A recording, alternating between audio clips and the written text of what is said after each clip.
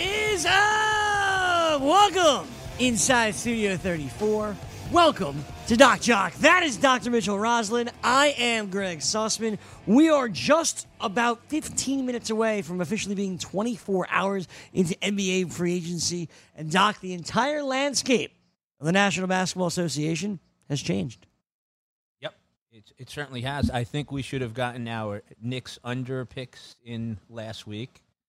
As that line's going to go down, everybody seems to be very high on the Philadelphia 76ers, even with the loss of Jimmy Butler, which kind of surprised me, or at least Charles Barkley was. And you can go no further about how dead wrong we were. We said that if you're going to, Frank Sinatra used to sing "I Love New York," not "I Love Brooklyn," and I was born in Brooklyn. And Well, Brooklyn is in New York. It is in New York. But I really thought that if somebody was going to relocate. So certain things you're right about. Like I thought that Durant's body language of taking off to New York and announcing his surgery without the inclusion of the Warriors medical staff, to me, was a strong announcement that he had broken all ties. Sure. Now, they make movies about reconciliations, but I think that really showed that he was broken all ties. So I am not surprised that he left.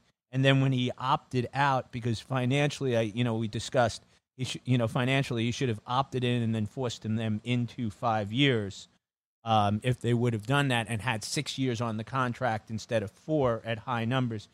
When he opted out, I think that was a clear indication that he was leaving, because he would have been better off with the 31 and then the max deal to do that. And I think there's another message here, which is that in a salary cap era, even though this is the loosest salary cap in the world, like there's ways around everything, as you can see Jimmy Butler going to Miami. Well, let's not jump around. But even in the salary cap era, quality of life and perception means a lot. And you just have to wonder how much damage, how much played into it when Charles Oakley gets moved out of Madison Square Garden. And it seems, honestly, that in New York, the Knicks have to function like a small market team. I don't agree with that. They're acting like a small market team, to be honest with you. But I'll start with the piece that got Kevin Durant there. There were rumors forever that Kyrie wanted to play for a team he grew up loving. That was the Nets. He's from New Jersey. He was always a Nets fan. He ultimately, very, very early on, it seems, makes the decision he's going to sign with the Brooklyn Nets. Now, there's the conversation that Durant and Kyrie want to play together. But you and I sat here, and we said two different things. One, if you're going to leave Golden State, you want to be the guy. There's no point of leaving Golden State if you're not going to be the guy. Now, maybe the Achilles injury changed that, but our process was just a week or two ago, you're not going to leave if you're not going to be the guy. Durant's not the guy. If you're going to leave and you're going to go to New York, you're going to go to New York. You're going to go to the Garden, Madison Square Garden, the Knicks. You're going to lift the Knicks, have the worst record of the last 19 years. Right. You're going to put the cape on. You're going to lift them up. Superman. Okay? And you're going to prove that you could do what LeBron could do. And then he went to Brooklyn, the Nets, a team that just 3 years ago was in the gutter, much like the Knicks. They had no picks. They had no hope.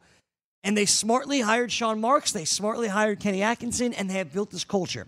And you mentioned the Knicks. I'll bring them in. What the Knicks have done with their cap space, and I want to get into this, is they've tried to now build a culture. Everybody signed for the same amount of time. Everyone signed for essentially the same amount of money. Long-term. 2 years. Everybody's 2 years. Randall's 3 years with a third-year option. They can get out of every single deal. What the Knicks are doing is the Knicks are... there's several ways. People think that the Warriors were a overnight sensation, mercenary-built team. The truth of the matter is the core of the Warriors were 3 players that outperformed their draft status. Klay Thompson, Steph Curry, and Draymond Green. So especially Draymond Green was a second-round pick who will probably be a Hall of Famer. Okay? He's certainly borderline Hall of Fame, a strong chance that he will be a Hall of Famer. Absolutely. And Steph and Klay are virtually guaranteed Hall of Famers. Now, yes, one was drafted 6th, and I think Klay was in the teens, right? Klay was in the teens, 9th to the teens? I don't think he was I thought he was in the lottery. I thought Klay was in the lottery. Clay was pick number 11. 11. I thought he was in the teens. Yeah, low teens. So those are relatively high draft picks, but certainly not Hall of Fame. You don't usually get too many Hall of Famers at that point in time. But to be perfectly honest, we haven't had that many Hall of Famers in the very first few picks. So they had three players that outperformed their draft status. Sure. Okay, and that's the other way you get better. If you're the Knicks, you're hoping that Mitchell Robinson is their Draymond Green. That's a second-round pick that outplays their draft status. The Nets have been fortunate that Caris LeVert seems to be on the verge of outplaying his draft status. Jared Allen seems to be outplaying his draft status. Certainly the Harris, who was signed as a free agent, is way better than they saw, as well as Spencer Dinwiddie. So they've built a relatively nice group of players that are outperform their status. But I also think what's really interesting is the Nets is that culture, is that people want to play for Kenny Atkinson. They buy into Sean Marks. And it's interesting that they bring in Kyrie, who really disrupted that culture in Boston, which we'll get to in a few moments. And they believe that he will push them forward. I've read a lot of people today that said, hey, D'Angelo Russell, is Kyrie Irving that much better?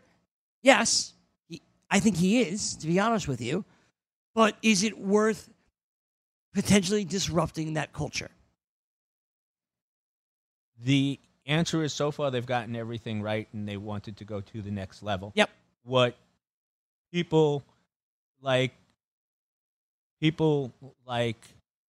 my friend Fran will tell you, yep, is that D'Angelo Russell's a limited player. Mm-hmm. You don't have any problem of attacking him on defense.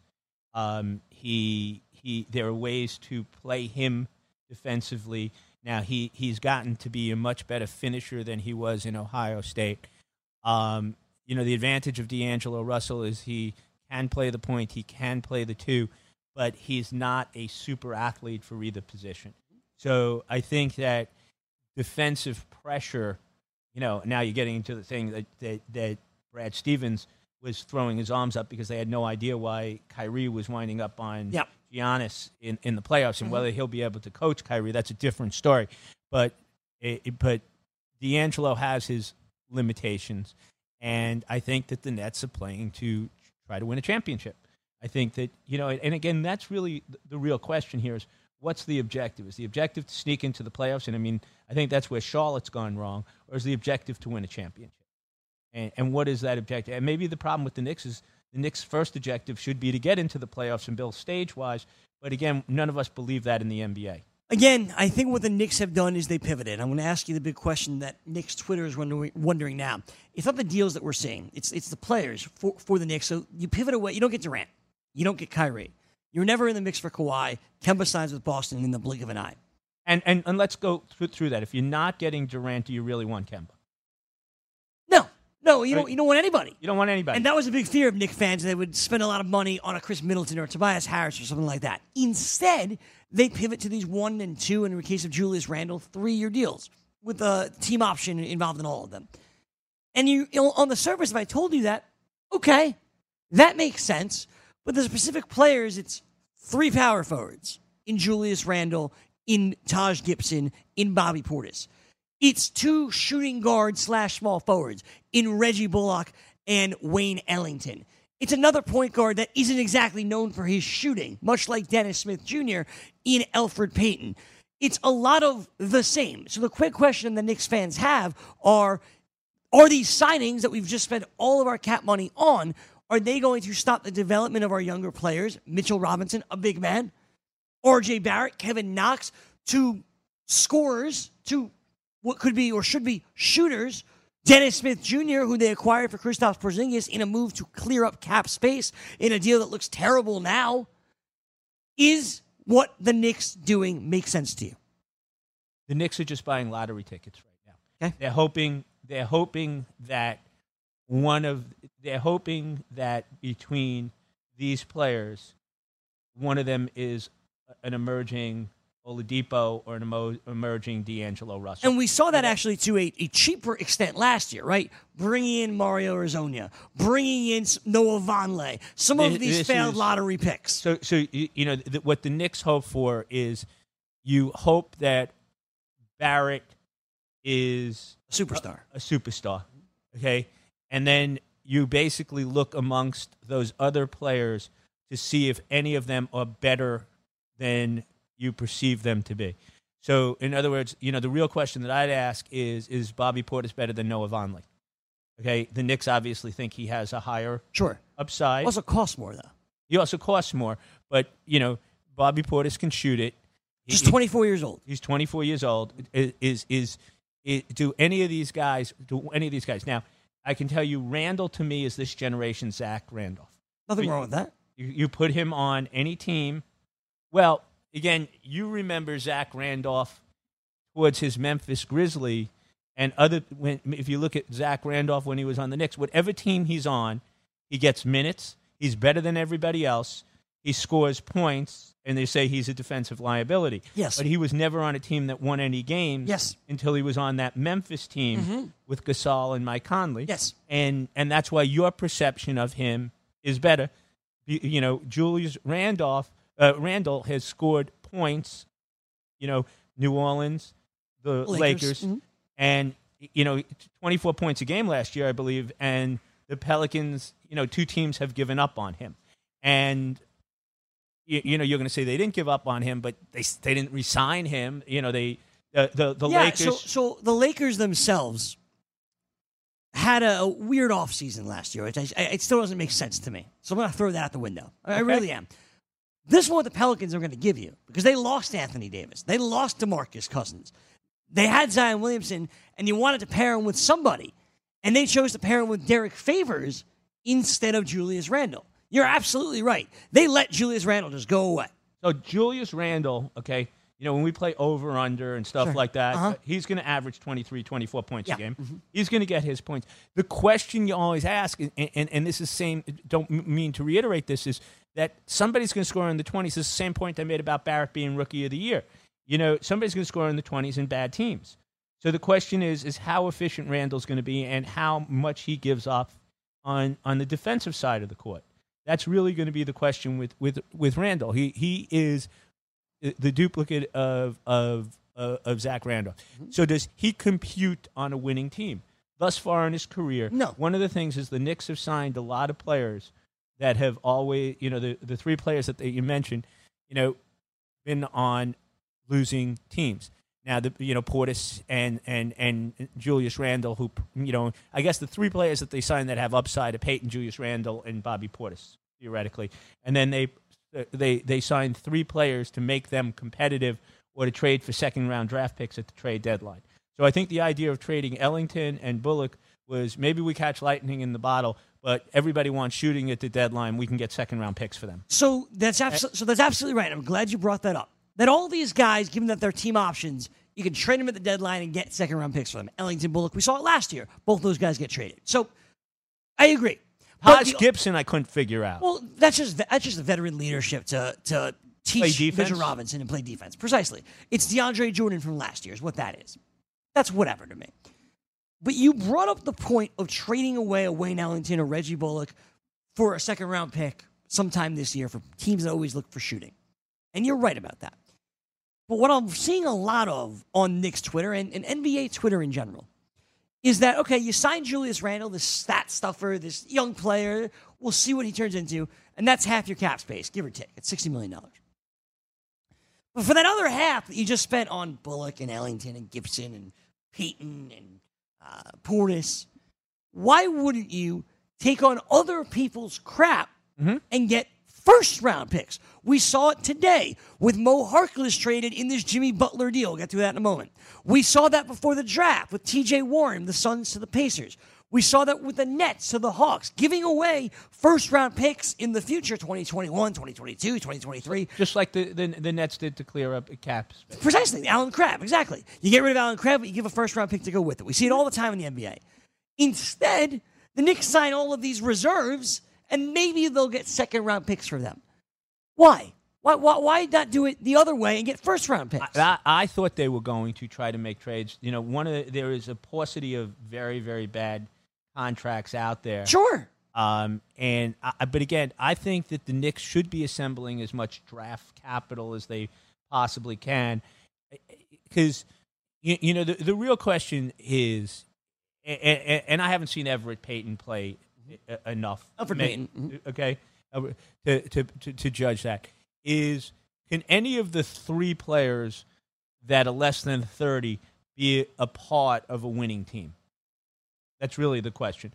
And I mean, the way they look at it is, if one of them is, then that's a win for them. Sure, but they made their bet just looking at the contract. And they like Randall better than we do. Correct. And I like Randall. I like him more than you do, and that's fine. They made their bet with Julius Randle. Well, my question is, do you think that Randall wins your basketball games? I know he's going to score points. I think Randall could be a part of a winning team. I don't think that ultimately... Where do you play him? You're going to... I think on this team you're playing him at the 4 next to Mitchell Robinson, right? He doesn't jump well. I know. He doesn't... But he's a bad defender. That's why you put him next to a good defender in Robinson, theoretically. But my point is, they're casting their bets here. That Randall's the guy that could develop into a player on a winning team.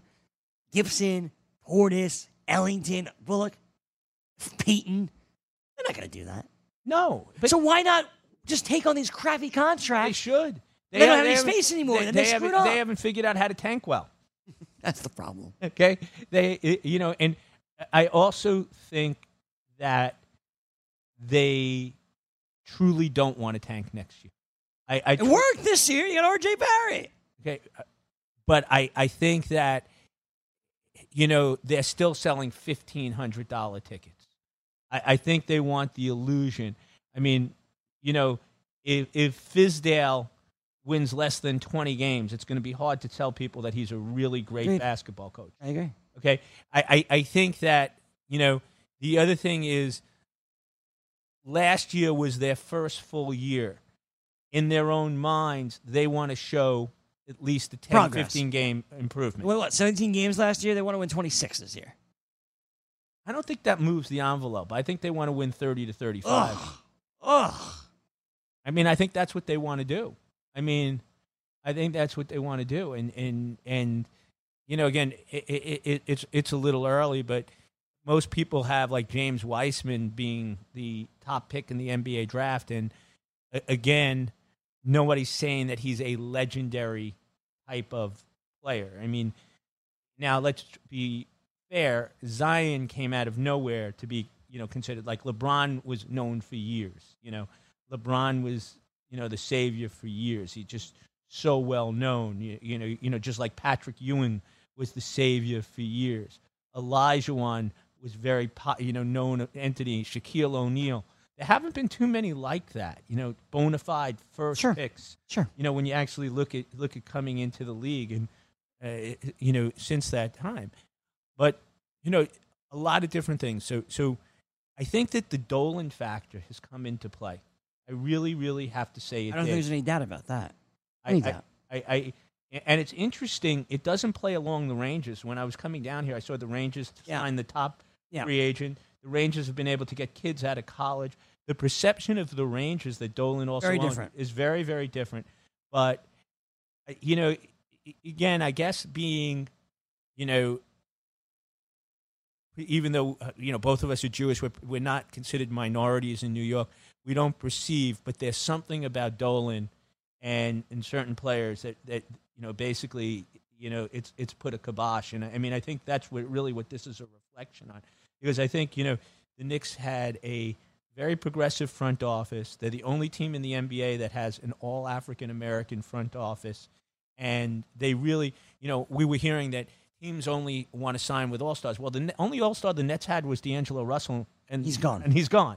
So, we can talk about Carlos, LeVert all we want, and Jared Allen. But, is that much... Is LeVert? Would you trade LeVert for R.J. Barrett? I wouldn't do that if I'm the Knicks. No, of course not. Of course not. So the Nets, like I started the show, they built a culture there with Sean Marks and with Kenny Atkinson and impress their. I think it goes from the coaching to the general manager to the training staff. You said it didn't matter last week. I'm going to ask you it again. Whose doctor performed this surgery on Kevin Durant? Marty O'Malley. Yeah. The Nets team doctor. They believe in that training system, in that medical system that has taken their time with every player coming back from injury. Well, it's interesting, too. They built a beautiful facility right in Brooklyn, right at Barclays. Correct. The Knicks facility is up Westchester. in Westchester, near where I live. And the players want to live in the city. And when the Knicks first built that facility, the Ranger players have always loved that facility. Yeah. But don't forget, your average hockey player comes from a small town, usually, frequently in Canada, New York, etc. They like living in the suburbs and coming into the city to play their games. The Knicks players used to live in White Plains and complain about coming down to the city, and then they would move down to the city. A lot of them live in the Sky Building, right, where the Lifetime Fitness, and there's a basketball court there that they'll work out and that they close. But they don't like having to go to Westchester to practice. And that's an interesting thing. I don't know how much that goes into it to some extent, but I guess the point is that everybody can pay everybody pretty much the same. There's a limit, so quality of life means everything right now. And the Knicks are not perceived as a good quality of life amongst NBA players. I think that's the take-home message. Absolutely. I don't think there's any disagreement there. Let me stay in the Atlantic Division as we continue on going over free agency, and that brings us to the first question before we leave. What do you think the upside is for the Nets right now? Where do you think this year? Let's go this year and go 3 years from now. So last year, the Nets were the 6th seed in the playoffs. Barely. But there was really no difference between 6 to 9 virtually. Definitely. But they were the 6th seed. How much better can Kyrie Irving make them in the East this year than the 6th seed? I don't know all that different. I really don't. I look at the teams, and a lot of it does depend on Kawhi Leonard, which we still don't have a word on yet. Where do you think he goes? I stand by it. He goes back to Toronto. But we'll see. On 1 year deal. 1 year and a player option. What LeBron was doing in Cleveland. I think that you're looking at 4, 5, 6 seed again. I don't know that there's enough on this team. You have Kyrie, absolutely. But is he a 10-game upgrade on D'Angelo Russell? Let's go through the rest of the Atlantic, and then we'll go back. I don't want to do that because I want to talk about the free agencies by the team. Okay. And that's what brings me to Philadelphia, one of the teams that I have ahead of the Nets, right? Because what Philadelphia did is really interesting. Supposedly, from what I read, they offered maxes to both Jimmy Butler and Tobias Harris. Tobias Harris accepted it, the highest contract that he could possibly get. Jimmy Butler did not. Jimmy Butler decided to take his talents to Miami, to South Beach. That's why I should have said it. I was in India. Took his talents to South Beach. But in doing so, wanted the most money, of course. So did a bit of a sign and trade. So the Sixers actually made out okay here. Because they got Josh Richardson back.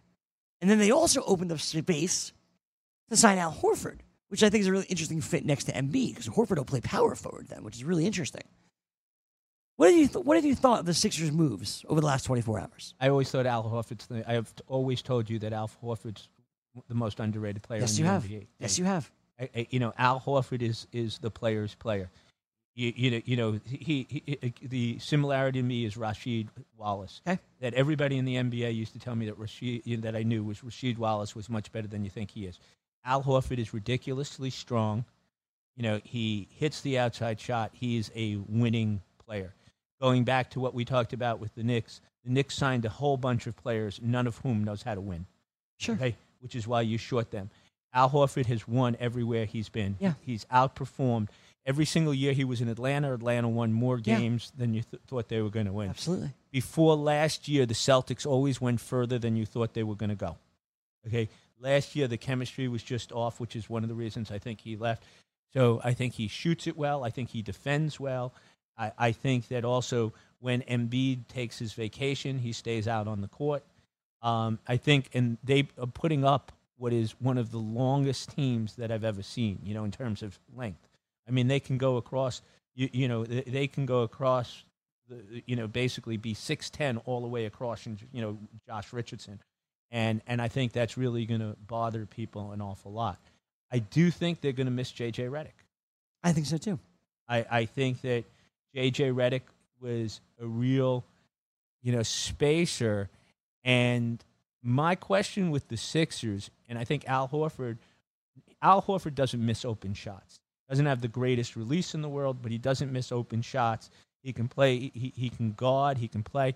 But my problem with the Sixers is when you have Embiid and you have Ben Simmons on the court, do they have enough spacing out there to do that?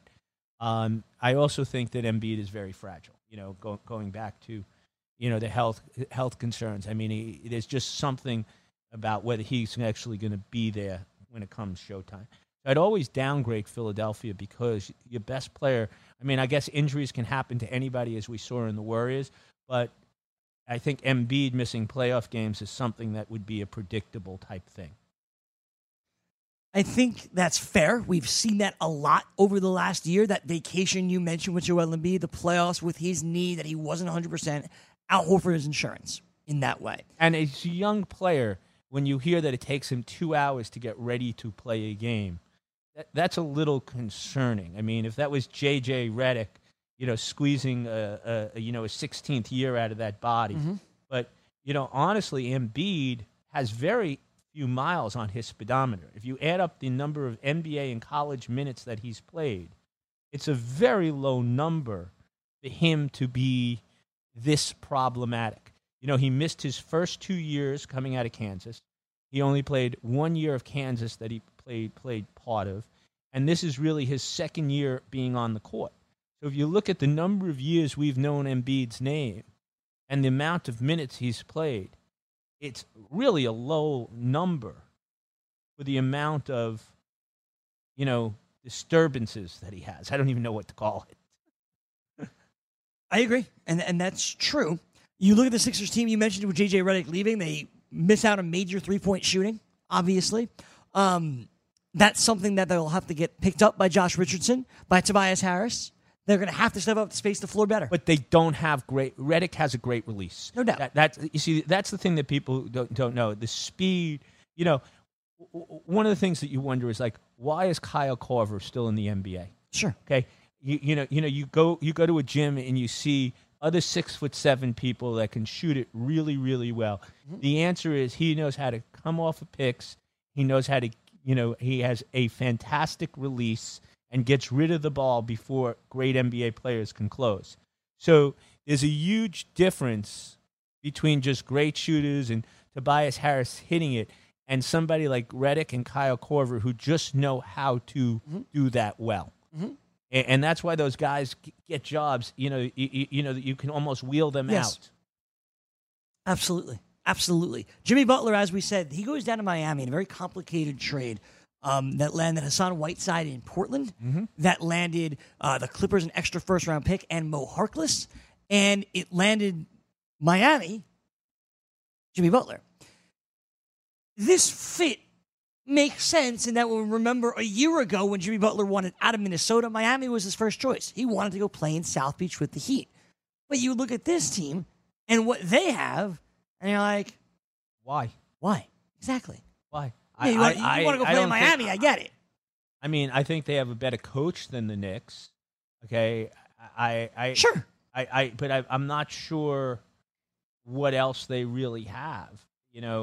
I mean, they're at best an 8th to 12th seed in the East. They're somewhere there. They're certainly not top 5. Mm-hmm. I mean, if you go through the East in the top, I think that, again, you have the big, where is Leonard going to sign? But I think Milwaukee, I think Indiana's better. Okay. Boston is interesting. I think Boston, you have to say, is a little worse, but Kemba Walker's a great finisher. And if you wonder how many games players like Kemba Walker can actually win for you that are close at the end of the game. Let's get into Boston, because I think it was really interesting, because the number one problem, you mentioned it, and I mentioned it, everybody mentioned it, was that chemistry issue in Boston. You're not going to have that with Kemba Walker. No. Kemba Walker is a winner, and he's a good dude. And a great finisher. Great finisher. And he's become great a better three-point shooter. He's worked on that over the last decade. And you know what?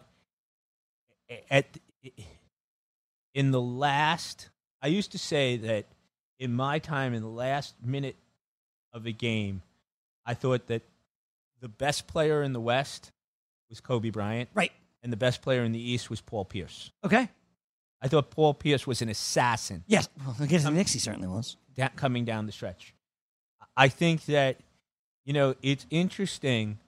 I never thought LeBron James was a great finisher. I thought he was a pass first. He certainly wasn't the finisher that Kobe and Paul Pierce are, sure. Or Jordan, for that matter. Okay. And I'm the biggest LeBron James. I think that we've never seen anybody bigger, faster, to do more things.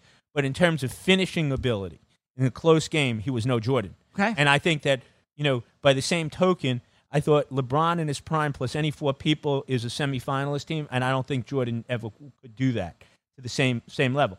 So I honestly believe LeBron is the best basketball player I've ever seen, okay, and the most dominant, and the only other person I'd put in his class in my lifetime would be Lou Alcindor, Kareem Abdul-Jabbar. And the reason I say Lou Alcindor because I think he was more dominant as he was younger, and then they had to really change the rules for him. But Jordan was the greatest finisher that I've ever seen. And Kobe Bryant was a great finisher, and Paul Pierce was a great finisher. I think Kemba Walker is a first-class finisher. College, pro games, etc. Never been really on a good team, but UConn, he took UConn to the national title by himself. And basically, Big East tournament, every game in that tournament, end of the game, Kemba Walker would figure out a way to score doing those things. So I think Kemba Walker is a great finisher. Again, not saying anything revolutionary here. The real thing with the Celtics is what Gordon Hayward did they sign? Did they sign the player, now 2 years back that Utah had? Because if Gordon Hayward's there, so the other issue that they did defensively, they're going to have some issues. Kyrie was a good defender. Al Horford's a fantastic defender. They've replaced Al Horford with Enes Kanter. Certainly not a good defender. Yeah, they lost something there. But Enes Kanter plays his butt off, plays hard. It definitely gets offensive rebounds. And, I'm sure Brad Stevens feels that he can hide him. Every other coach who's tried to hide Enes Kanter has not been successful. It was interesting when we used to see Enes Kanter a ton, is that the fans loved him because he played his butt off. He rebounds like hell, and he looks like he makes great plays. Okay?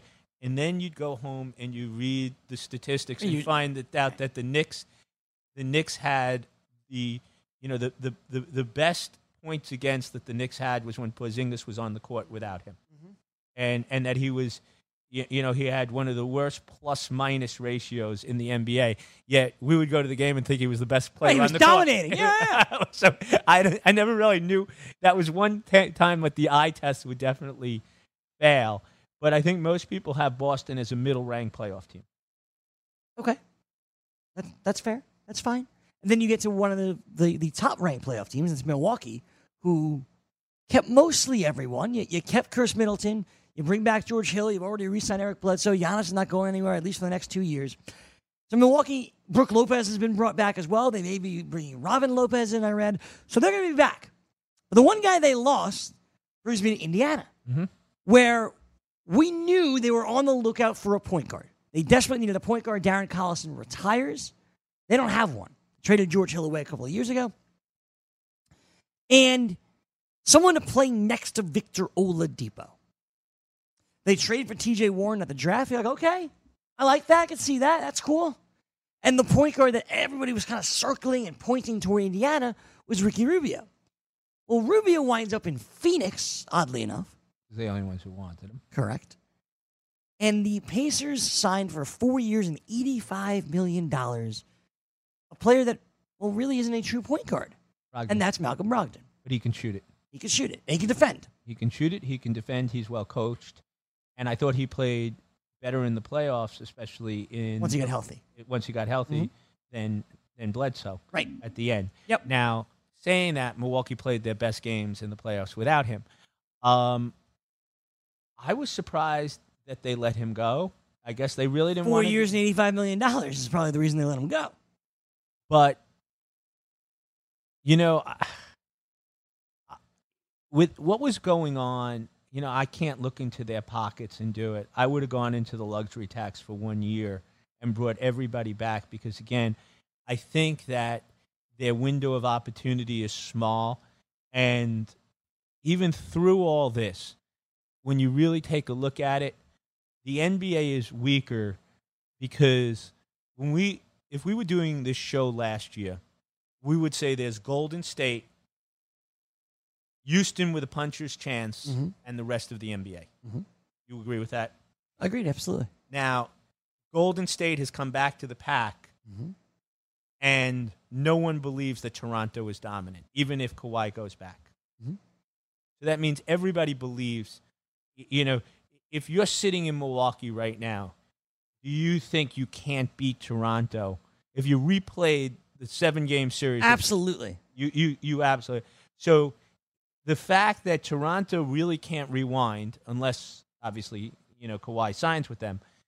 If I'm Milwaukee, yesterday, I would have done everything to rewind and come back full. And they lost Miritek, too, by the way. That was a weird one. He went back to Europe. He went back to Europe. Maybe it was the Bobby Portis punch. Maybe. But yes, but I agree. I think Milwaukee wants. I think that was the only physical play Portis had all year, or something like that. I think Milwaukee did everything they could to bring back what they had last year. They signed Wes Matthews to kind of replace Malcolm Brogdon, which I thought was an okay fit there in the East. Let me get to the West. Kawhi still stands out. The Lakers will have their meeting, or are going to have their meeting, or want their meeting. Same with the Clippers, who Woj has kind of alluded to in recent days. And the Raptors have been eerily silent. The Lakers, really interesting. If they don't get Kawhi, they have Anthony Davis, have LeBron, they have Kyle Kuzma. But because they've been waiting for Kawhi, they got nothing. There is nothing else out there. Not right now. Everyone thought Bullock was going back to them. Maybe but they don't even have any draft picks to give up. And they got nothing. They have nothing. If Kawhi does not sign with the Lakers, I mean, I know LeBron and Anthony Davis are unbelievable. Don't get me wrong. You still need shooters. You don't have them. Beverly went to stayed in LA with the Clippers. You see, one of the players that I would have liked instead of Peyton, and I know he went for a higher price, would have been Rozier. So going back to the East for a moment, that's right. Essentially, Boston and Charlotte traded point guards here. Terry Rozier going to Charlotte, Kemba going to Boston. And while you may like Rozier better than Peyton, that's fine, and I agree. Is he a winning player? Like, are we sure? Like, what is Charlotte going to gain by investing all this money into Terry Rozier? They had to give money to somebody. That's true. Charlotte misplayed. The real question with Charlotte is, why did you trade Kemba? Why don't you trade Kemba? If you weren't going to max him, and is that what you think happened? They didn't max him. Well, what I heard happened is he said, I'd play for the 4-year max or something, like right off the 5th year, and they said, oh, that's too much too. But if you weren't going to do that, why wouldn't you get rid of him at the deadline? Totally, because somebody's going to.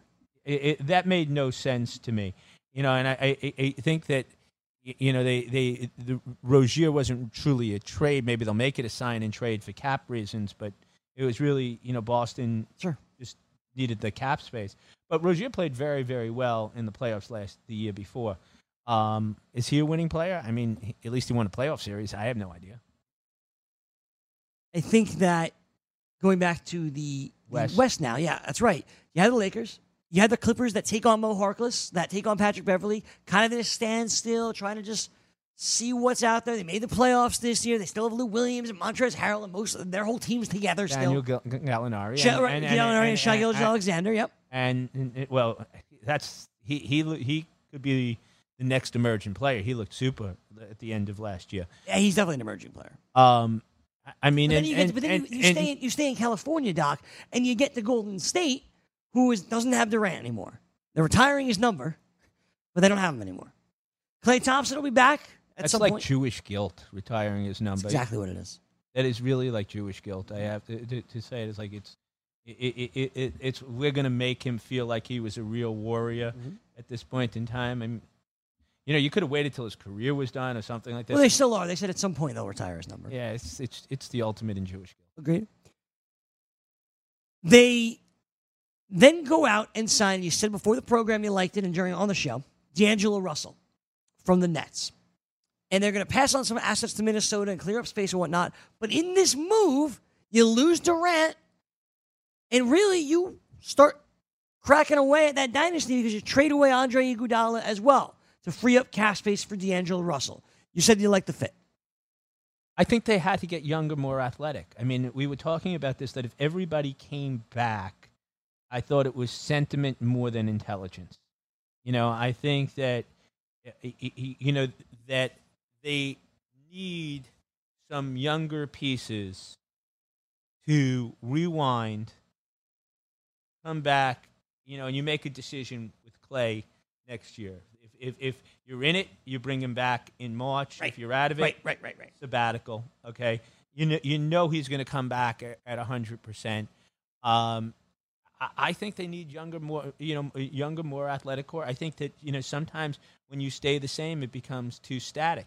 And it wasn't. It obviously staying the same for next year would have been fine, but you would have had to be the same for 2 years, and now you were going to guarantee 2 5-year contracts. And you have Draymond Green coming up next year, and you have to keep Curry under contract. I think that you would have gotten too stale. I agree with that. You're bringing in talent. D'Angelo Russell is talented, no doubt about that. Right. He in 23 years old and getting better.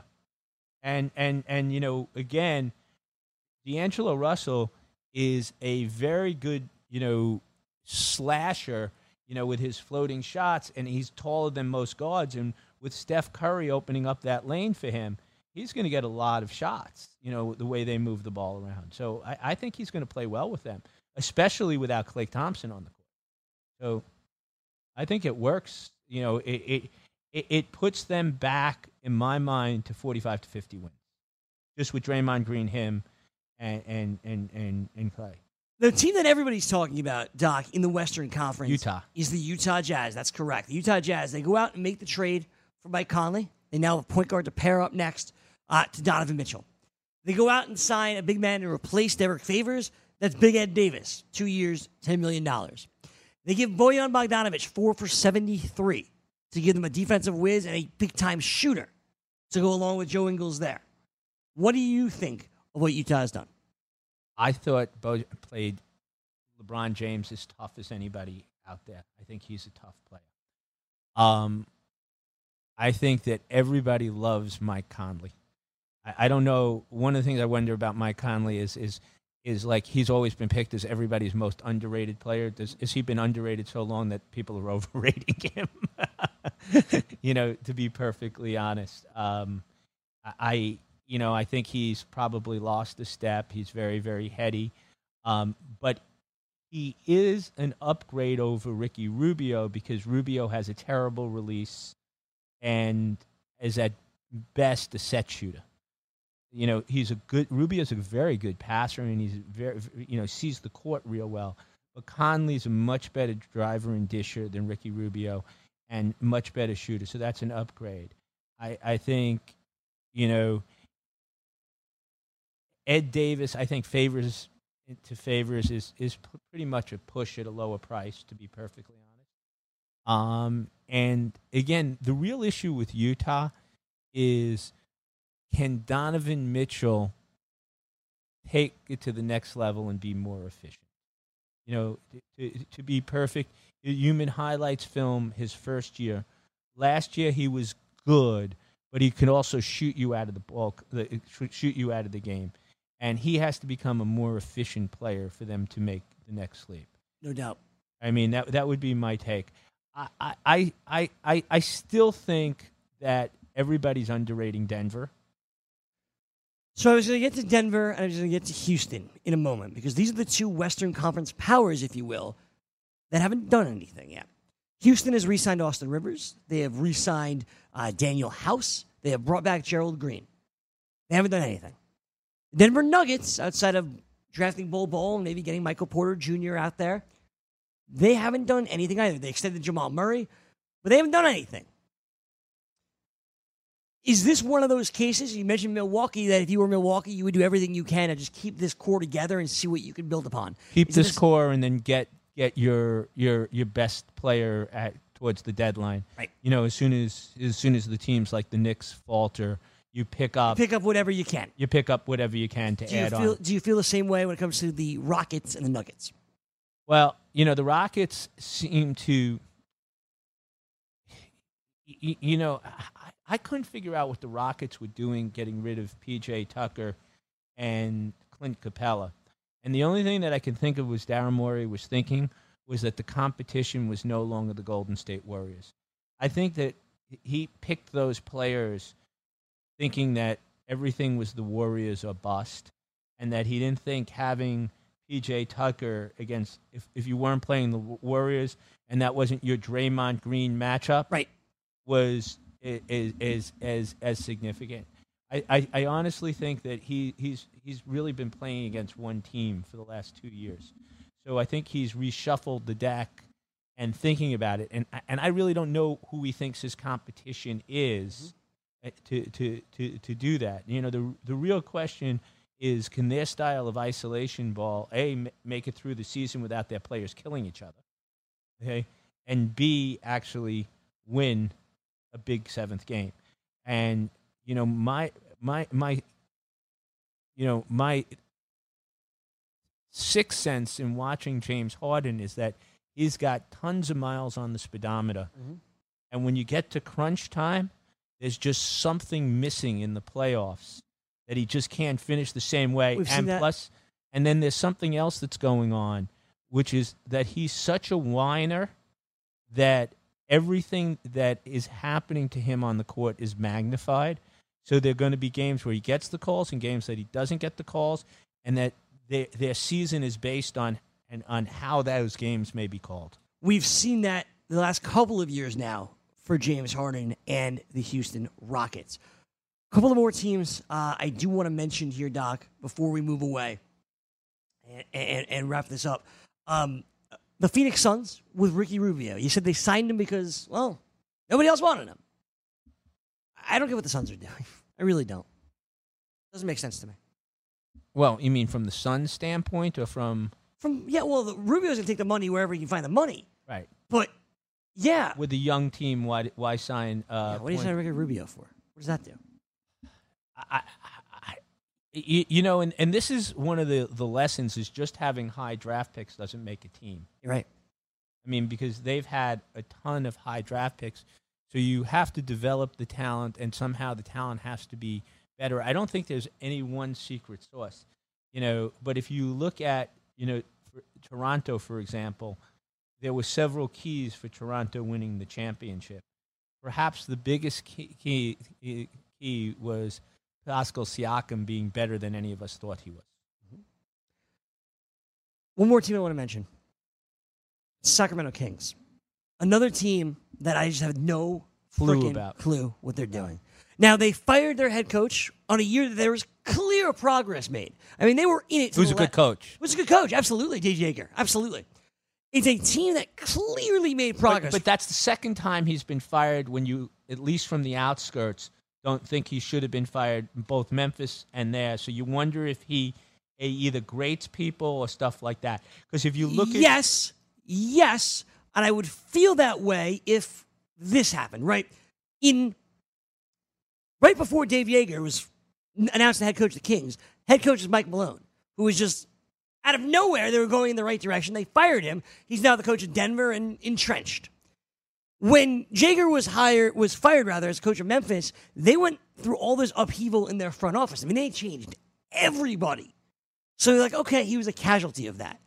I look at the Kings, who have done this now 3-4 times. They have no plan. They have no idea. They've drafted some really talented young players in De'Aaron Fox and Marvin Bagley, Willie Cauley-Stein, who they let go. Where did he sign? Nowhere yet. Harry Giles. But then they bring in these, I was going to say schmucks, but then they bring in these guys like a Dwayne Dedman, Rashawn Holmes, Trevor Ariza. And I'm like, what are you doing? How does this help you develop your younger players? It doesn't. They're like the Knicks. Yeah, well, although I would say that right now DeAndre Fox is more valuable. De'Aaron Fox, but yeah. Is a more valuable asset than anything that the Knicks have. He's lightning quick. Mm-hmm. He's lightning quick. He's really good. I mean, his problem and Corey Joseph, 3 years, $37 million. And Buddy Hield has outperformed for them and played very well. And but if you were the Knicks, would you have preferred somebody in the Stein mode to Bobby Portis, and then have like kind of twin towers, or you think that Cauley Stein just doesn't work in today's NBA? So my answer initially would have been Willie Cauley-Stein. I'd rather have Cauley-Stein than Bobby Portis. But despite the punch to Nikola Mirotic a couple of years ago, people say that Bobby Portis is a hard-working veteran and he's good for the locker room. And I was like, oh, really? Bobby Portis? And they say Willie Cauley-Stein has some attitude issues. That's the last thing I want on this Knicks team is attitude issues. That's why I never wanted the Morris twins, who are still out there. I don't need their drama. They're going to be Lakers. They're going to be Lakers. Still need shooting, though. I guess Marcus Morris can shoot. They can shoot. He can shoot. Yeah. They can shoot. Both of them can shoot. I mean, it's hard. You get them confused. Who's the better one? I think the better one, historically the better one was on Washington, but I thought the guy on the Celtics played better last year. But the Kings giving Harrison Barnes, re-signing him for 4 years for $85 million. Harrison Barnes is a $9 million player. And he's made a lot of money in his career. Oh yeah, he's made a lot of money. I mean, he was the player that the Warriors exiled after they drafted Kevin Durant, and they drafted Kevin Durant. Yeah. Bring Kevin Durant through. So before we leave the NBA, so give me who you think your NBA semifinalists are. Top two in the East, top two in the West. Right now, I think Milwaukee certainly still in the East, and I think Toronto, depending on Kawhi. Right? Okay. If Kawhi's gone, I'll put Philly there. If Kawhi stays, I'll put Kawhi there. Okay. And the Raptors. In the Western Conference, it's a really interesting year. Really, really interesting. Of course, with that Durant and Clay with Golden State. I have to think and I have to imagine Golden State takes a step back. I really believe they will. I think Denver's there. I think Denver had a really good learning experience last year. They'll need to get over this hump, but they are as good as any team in the Western Conference. So I'll say Denver. And you know what? A lot of people are going to say the Lakers with Anthony Davis and LeBron, but I'm going to say Houston. I'm going to say that now that Golden State's not in their way, Houston's as good as any team in the NBA scoring the basketball, and I think they give this thing one more go, and I'll put Houston in my Final Four. Do you think their culture can come back? All the stuff with D'Antoni, the drama? Doc, winning cures everything. If they win. If they win. It's a long season. They don't have to win it all. They have to get to the finals. They have to get past Golden State. It's a long season. It is. How does Mickey Callaway have a job? I don't know. By the way, that was something we got wrong. I said that Brody, successful people would find, and it's a little bit early, but I can't understand. I don't know. I mean, I've never seen a team blow more late game. But how much of that is on him? It's always a hard question to answer. Mm-hmm. How much, and I think that in baseball, the manager means less between the lines, but I think they mean an awful lot outside the lines. Okay. And how to manage men and stuff like that. But what's really, really, amazing when you take a step back is, and they have to revert to the mean at some point, is the Mets have gotten MVP years out of McNeil and Alonso, which is 25% of your starting lineup coming at. DeGrom has been fantastic. They've gotten MVP years. Their starting pitching has been okay. It hasn't been lights out. It's been okay. It's been good enough. Vargas has pitched fine. Mm-hmm. And they're 10 games under 500 with a guy hitting 350 who hasn't made a clutch out. Leading the league in batting average. And a rookie with 28 home runs. Mm-hmm. That's really hard to do. Yeah. I mean, and, you look and I don't know. There seems to just be something wrong, and I don't know what else you do. Is it Mickey Callaway's fault? I have no idea, but you got to do something. It seems to be something wrong. You fire Dave Island, you bring in an 82-year-old to be the pitching coach? That was just craziness. Why are you holding on to Mickey Callaway? What is the reason at this point? What do you need to see? Again, I think to me, Rosario is a bellwether, okay? Mm-hmm. That he has a great batting average with bases loaded. That usually tells me that there's a lack of concentration when he doesn't field. You've said that a lot about Ahmed Rosario. Okay? A lack of concentration, which again I think is a manager. I think that Robinson Cano. I'm gonna say it. When is somebody gonna actually be somewhat honest and say that when somebody gets caught with steroids, the problem may not be immediate. It may be a year later when they're being scrutinized. And if he completely falls off this quickly and doesn't resuscitate his career, it's that he was a steroid player. And mind you that steroids are given like candy down in Caribbean countries. Mm-hmm. And we can argue all we want, but he gets caught last year. Okay, again he had the whole off season to train with it. Okay, this year when he came into spring training, it was lights out.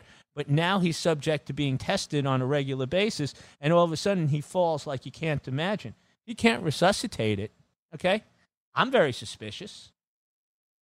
We've said it for months now. We said it during fantasy draft season that how much of the performance is related to steroids. It's a ton. The Clearly. answer is, but it's not immediate. Like people think it's like Superman's cape. Right. What steroids allow people to do is it allows them to train harder and have a lower refractive period. Mm-hmm. So the mistake that fans make, okay, is that they think that if Greg Sussman and Mitch Roslin take steroids, that we'd be so much better, that it would be performance enhanced. The answer is no. We'd be still slow slubs, weekend warriors. We try our best. We try our best. It wouldn't make us. But steroids can take an extreme athlete who works really hard. Like people don't give Barry Bonds credit for working as hard as he did and make his work more efficient so he has a lower refractive time and can come back. And that's what you're seeing in Cano is that his off-season training and the dog days and his little injuries don't allow him to recover. And what used to be a line drive is now a ground ball to second base or shortstop. What did you think of the London series between the Yankees and the Sox? I was in France this weekend, so I went to France on Wednesday. I came back God. last night for a medical meeting to speak at a medical meeting in Montpellier, France. It was only 113 degrees there on Friday. Oh my feet were melting. Sounds like you had a great weekend. Yeah, it was a lot of fun. So I only saw the box score, but I heard it was like 250 feet to left field. Yeah, the ball was flying out. Yeah, it was fun. 200 and but I'll say this, unrelated to London, but you talk about the Mets and how they handle players all the time. How the Yankees have handled Luis Severino has been a joke. Like when Noah Syndergaard last year, or this year, I don't even remember anymore, was getting the MRI, and I don't want an MRI. I don't like MRIs. I'm not going to do this. Luis Severino doesn't like the MRI machine, so you're going to let him start throwing when he tells you he feels good? Well, no, that's a little bit more complicated than that. Luis Severino had two. The Yankees, if I know the story correctly, he had an MRI when they signed him to the contract. Yes. Okay? Yep. And they said there was no damage. Right. And then they did an MRI on him when he said he couldn't throw, right. And there was absolutely no change on it. Well, what they said, then they had the MRI that said he had a strained lat. No, I think the MRI, my interpretation when you read between the lines was the MRI was normal, and he said when they moved his arm that it hurt, so they diagnosed him with a strange lat. But there was not. This is in the Kawhi thing. But even since then, Doc, though, your imaging is normal, okay, and your player. But you're not right. You're not right. Okay, but then tell me this. So that was my interpretation. Fine, and maybe that's fine. But how now, 3 months later, do you let him start throwing, have his program, and not medically test if that lat is okay? Brian Cashman says because he doesn't like the MRI machine. No, because I would tend to believe because the MRI is not showing anything. So let's say, for example, you come to me, okay, and these are always, I always tell you the same thing. The hardest injuries to treat is when the subjective and the objective don't match. Right. Okay? So subjectively, it feels like something in your elbow. Can't throw. Objectively, the MRI matches where you have pain. fix it, you have a target. Mm-hmm. What I would perceive is happening with Severino is what we would, label a tired arm and stuff like that. When you move his physical exam in different directions, you're seeing strain and tenderness in an area, but the MRI is not showing true damage. They're saying he's 90% healed. How do they know that then? They're just telling you that when they move his arm, that's the way he feels. Got it. So my guess is the MRI on him has always been read as normal. So how many times are you going to repeat a normal test? Got it. Now, I don't think the Yankees care about the cost of medicine, Of course not. But there's nothing to be gained Got it. from the fact that his MRI has always been normal and his fastball is not exploding. Last piece of news I want to get into then, right before our show started, the horrible news in regards to Tyler Skaggs. I just saw that he passed away and they didn't say anything. That's it. That's all I have is that there's no foul play suspected. He was found passed out in his hotel room in Texas at 2 p.m. this afternoon, pronounced dead on the scene. So, I mean, you hate to speculate, but obviously an episode of sudden death, which is a cardiac arrhythmia, and then the real question is what precipitates that. Mm-hmm. You always have to be, usually thank God, we have a sense of security that usually 27-year-olds don't fall asleep, and die. We've seen people on the court, I've always read this stuff interestingly, I think the most famous was Hank Gathers. Now, he had a condition called, an idiotrophic hyper.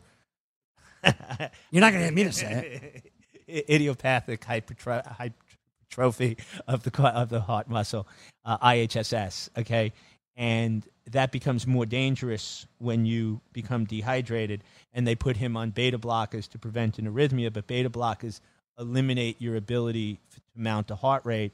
So he didn't like taking them because of the symptoms that he felt, and they're not great drugs for young males. So he had IHSS, didn't take his beta blocker with his idiopathic hypertrophy of the heart, and then basically the outlet closed, and he had an episode of sudden death. Pete Maravich, which was absolutely fascinating, played his entire basketball career with one coronary artery. He was born with a congenital heart ailment that was never spotted back in those days, nor would you unless he was even symptomatic today. You might have picked it up on an EKG or something unlikely, or an echo, depending on how much they screen. The NBA probably doesn't if you don't have a heart murmur or some shortness of breath or something, or an enlarged heart on a regular chest X-ray. It was interesting. Then we've had people that have had Marfan syndrome, like Flo Hyman and aneurysms. A lot of players that have had sudden death, I mean, you don't know if it was something congenital. Could it have been blood clots? Or, you always have to be suspicious in 25 and 27-year-olds. Most of the time when they come into the ER, it's somewhat substance-related. And that's what you have to be, the first thought is what the tox screen is going to show. I'm sure we'll hear more on this horrible but it's news. It's just rather unfortunate. And, again, it goes to, you have everything when you have your health.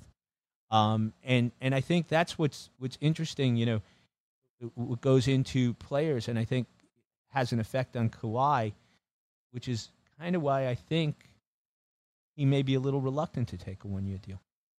With the player option. That's the thing. And still a 2-year deal. Sure. He won't take a one-year deal without that player option. It's the LeBron. Yeah, he'll take it with the player option. But will he turn down 5? That's a question that I'm sure by next Monday we'll have an answer to. Dr. Mitchell Roslin, this has been a blast as always. Broke down the entire NBA free agent slate. A week from now, we'll have an answer on Kawhi Leonard. It will be the MLB All-Star break, so we'll kind of take the task, what we've seen in the first half. We'll make some predictions, of course, for the second half as well. It should be a very fun show. He's Dr. Mitchell Roslin. I am Greg Sussman. We appreciate all of you tuning in. We appreciate the time. Check back all of our other episodes here on demand. All you got to do is go to YouTube and search for Doc Jock. Have a wonderful night. We'll see you next time. Bye-bye, everybody. Good night.